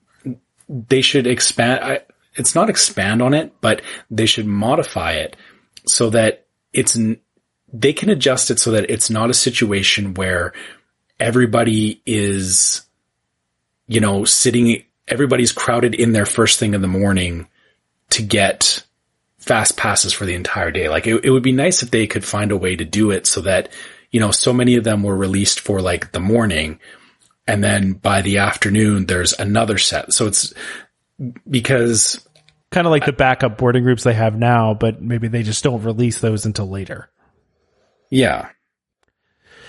Yeah, I mean, that makes sense. I've also seen people talk about like a lottery system where you do it the night before, but then I think the problem becomes no-shows, right? They're trying to shove as many people as possible into this thing. So, having people that are in the park, you probably have a much higher confidence that those people are going to ride and not no-show you than the people that, if you did it the day before, I would think. Yeah.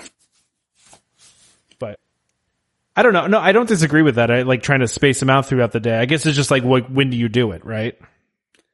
Yeah. I mean, that's the thing is that it's hard because somebody's always going to be trying to game that system or trying to get the advantage on it. So I guess how do you really do it so that it's fair for everybody? But then I guess fair for everybody also kind of means, you snooze, you lose, I guess.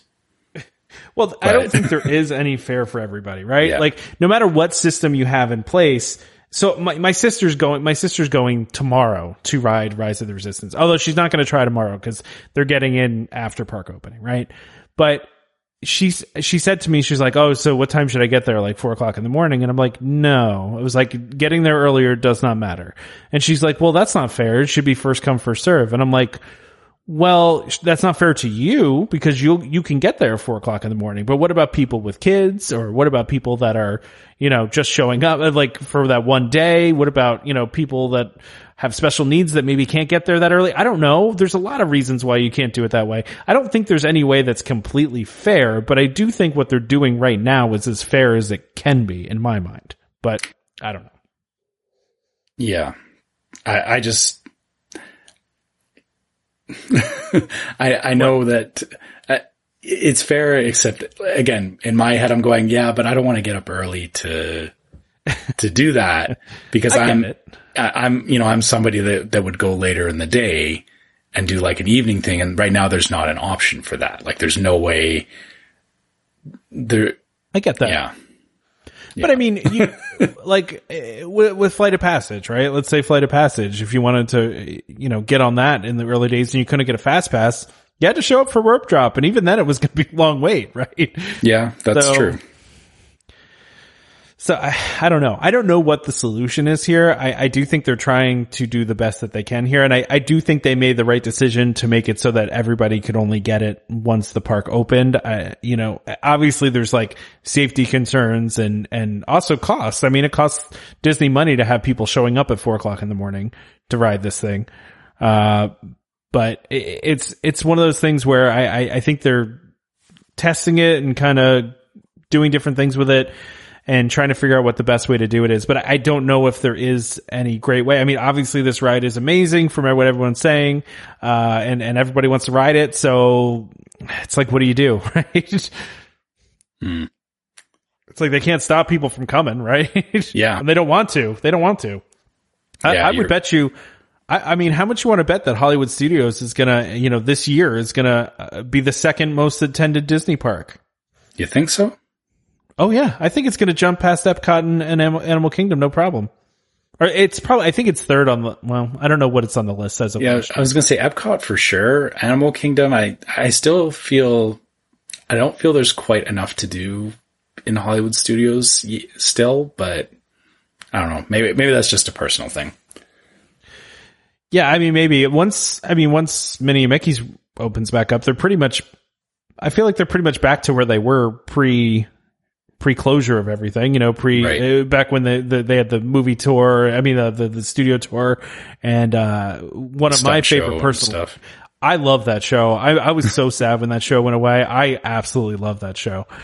I was really bummed that went away, but listen, it's, things have to go away. I'm just glad they didn't get rid of Muppets, but that's another story. That's going down for a 1-day refurbishment or a couple-day refurbishment. Did you see that? No, I didn't see that. Yeah, it's going down for, I don't remember if it was 1 day or it might have been like a week or something like that, but, they gotta fix some stuff, I guess, which makes sense. That show is old as can be. They really should update the movie too. The movie is pretty old at this point. Yeah. Still great. Don't get me wrong. I still enjoy it, but. Yeah, but the 3D animation thing in it was, yeah. It's not aging well.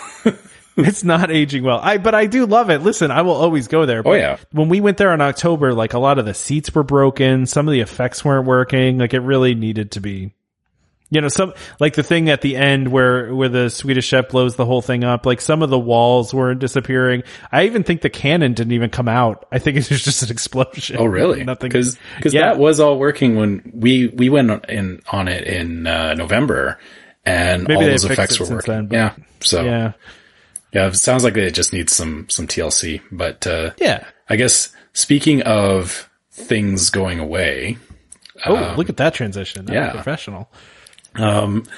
So the Pirates League in Magic Kingdom is closing in the summer, which I don't know how I feel about this because, I asked my son if he wanted to do the Pirates League. So basically the Pirates League is like the equivalent of Bibbidi Bobbidi Boutique, but it's, getting your kids dressed up like, it's pirate themed.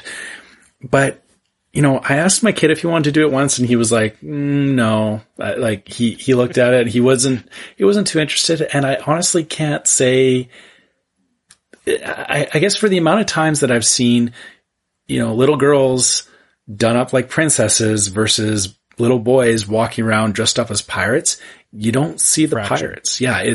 Like it just was not popular. And so it kind of makes sense that they're closing it. But, the thing to note is that it's, I guess they're still going to offer some of these things at one of the Bibbidi Bobbidi Boutique locations.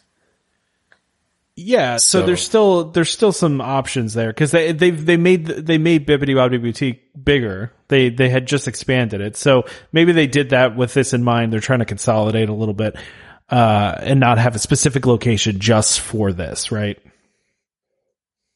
I guess I don't know, but you're right. You don't really see a lot of kids walking around as pirates. You just don't. It's not a popular thing. And obviously this is something that Disney charges money for. So if it was making them money and popular, they would keep it. Right? Yeah. I mean, that's exactly it. Is if they had lineups for it, it would still be there. But yeah, I can count. I think every time we've gotten off of Pirates, like you walk by and there's a room or there's it's not a window. It's like a cage and you're supposed to see, kids on the other side doing the Pirates League stuff. And every single time we've gotten off of Pirates, you walk by and I always see somebody looking in there and it's just empty chairs. Yeah, so you're totally right about that.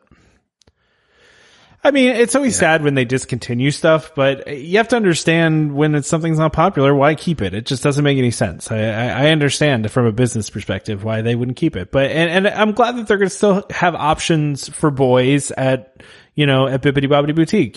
That's good that they still have that option available. If you want to do it, you just do it in a different location. And I guess hopefully that means that space in Pirates will be used for something else. Yeah, that's a good point. Yeah. So what do they use that space for now? Right. So I guess we'll have to see and find out and wait. It's interesting that they're giving a ton of advance notice on this because it's not going out until July 27th, 2020. So you've got 5 whole months here to accommodate that. If you really badly have to get this in before it ends, now you have 5 months to get that done. So yeah, I think it's more that, people are scheduling vacations and anybody that really wants to do this, giving them fair warning on it versus shutting it down like a week before a trip. Yeah. Yeah. That's fair. That's nice. Yeah. It's nice of them to do that. So, I mean, like I said, it's sad to see it go, but I understand. Yeah. So I think the only other thing we had on here was, the new parade that they're doing at Disneyland. The Magic Happens, and they've released some pictures of what so I guess concept art of what this parade's going to look like. It looks pretty cool. Yeah. I mean, sorry, I actually haven't looked at these floats yet. Just give me a sec. You got to take a look at it. Yeah. I give you pictures and everything. They're really neat. I like that Sword in the Stone one. That's pretty cool. Yeah. Well, mostly because you don't see Sword in the Stone stuff all that often, right? Other than the Sword in the Stone in the middle of Fantasyland. But you don't you don't actually like see the characters. Like, you don't see the characters, and you don't, other than the actual stone being there. So Merlin hasn't been around. Like, he used to walk around the park in Disneyland. Oh, yeah. He hasn't been around for years. Well, and kind of what it seems like, just looking at this, some of it looks like they're doing some lesser known stuff in this parade, It's, they have Princess and the Frog, which Princess and the Frog is the main part of the stage show at Disney World. But, and I'm trying to think, do they have a float in Tiana has her own meet and greets and stuff in New Orleans Square. She does. Yeah. She does, but do they have a float in the 3 o'clock parade, whose name is escaping me? Festival of Fantasy, at Disney World. I'm trying to remember if they have a float or not. No, but what have I seen her? They have that show in front of the castle. I've seen her on a float, and I can't. Was it Paint the Night? Maybe it was Paint the Night that I saw Tiana on. I know I've seen her on a float, but I can't remember which one. There's somewhere. She's existed somewhere. I know she has. Actually, I think it was her and Naveen were in Paint the Night, but it was part of a larger, like, princess float. They didn't have their own float. I hope I'm not misremembering that.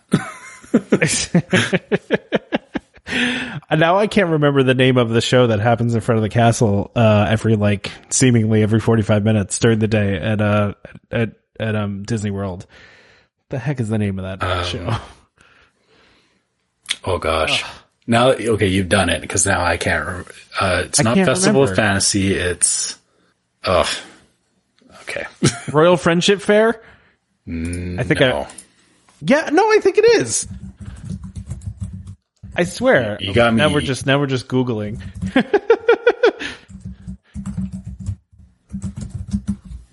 Boom. Win for me. Mickey's Royal Friendship. Okay. Mickey's Royal Friendship Fair. Okay. All right. You got that one. Look at me remembering stuff. So we actually watched that show like 3 times when we were there in October, because we kept catching it and my daughter was just transfixed by it. So it was like, all right, guess we have to stop and watch this. It's fine. But I like it. It's got some catchy songs to it, but they have a big part in that. Tiana and Naveen are a big part of that. They have a whole segment in there. And I like that they're doing some of these things for, I don't want to say the less popular ones, but Tangled is not viewed as popular as some of the other ones. I think, even though Tangled's a great movie, but there's a whole Tangled float in. You're right. Yeah, that's what I'm saying. It's nice that they have these things in the parades. Yeah, I guess, okay.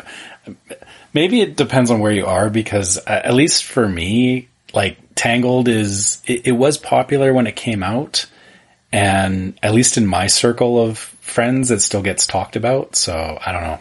No, I agree with you. I think Tangled is great. I just don't, it's not as popular as Frozen, let's say, Oh, well, okay. Well, yeah. I mean, I don't think that's a fair comparison. Not a fair comparison. Yeah. All right.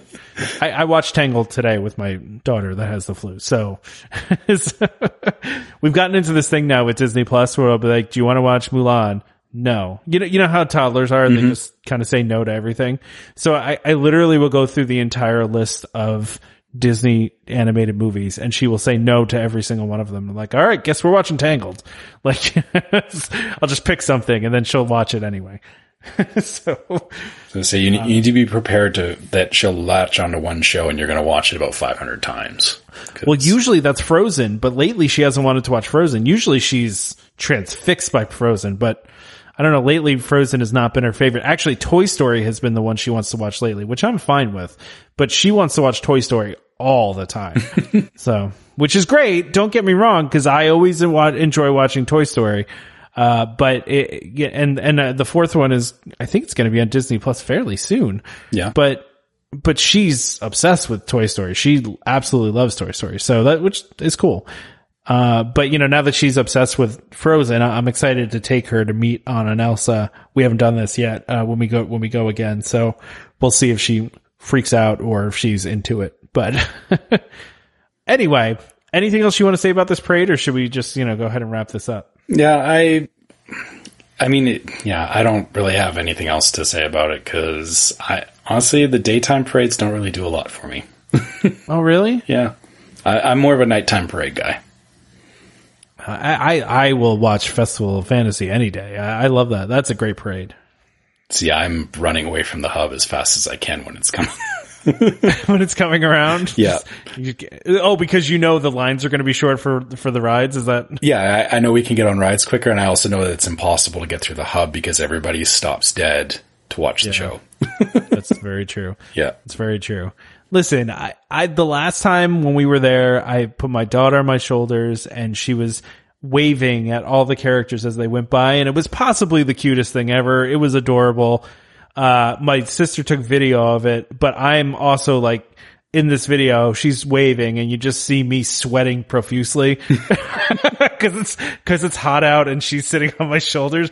But if you just pay attention to my daughter in the video, it's adorable because she's waving at Mickey and saying bye, bye, bye when they're going by. It's super, super cute. But, I like that parade before my daughter came around, but, it's even cooler to see her enjoy it too. So.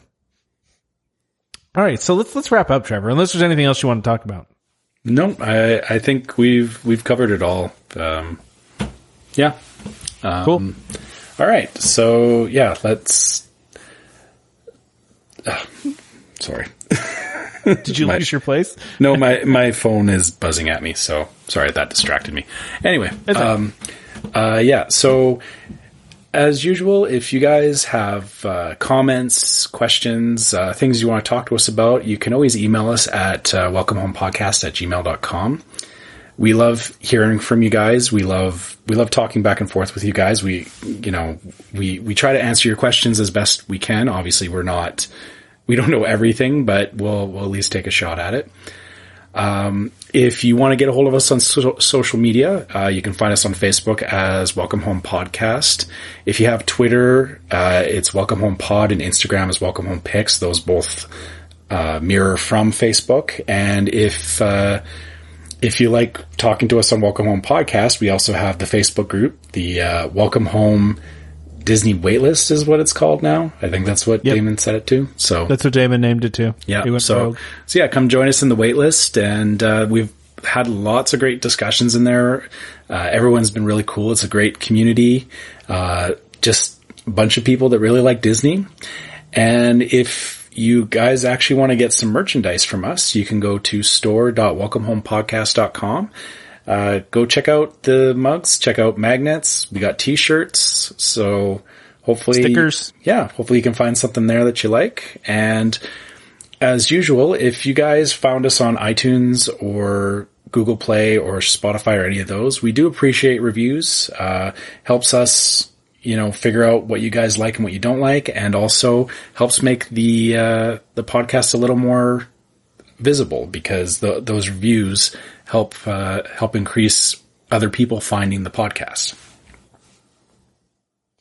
Yeah, and don't forget to subscribe to Welcome Home Podcast so you can be reminded every time we release a new episode.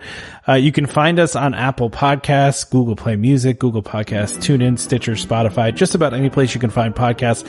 You can find us, search for Welcome Home, look for the one that says DVC and Disney, and you can find us on there. By the way, I want to go back to our group thing for a second really quickly here. I've seen a couple people reach out to us and say, hey, this would be a good question for the group. Just ask questions, man. This is a discussion forum. We're not approving posts. You go in that group and ask some questions. Don't be scared to do it. Ask some questions, get some discussion started, right? Yeah, totally. We love seeing you guys start discussions too, because there's things that we don't think about that, we want to hear your perspective on Disney as well. Exactly. So, and of course, just a reminder, as always, to our listeners, Welcome Home Podcast is for entertainment only. We are not employed by the Walt Disney Company, and as such, any of and all opinions we express on this show are our own. So please call a DVC representative or a cast member for anything we talked about on the show today to confirm that. Big thank you to DVC Rental Store for sponsoring this episode. Please support the folks that support us. They're a great sponsor. They've been with us for a little while now, and we enjoy working with them. So, and if you do use them, make sure you mention that Welcome Home sent you.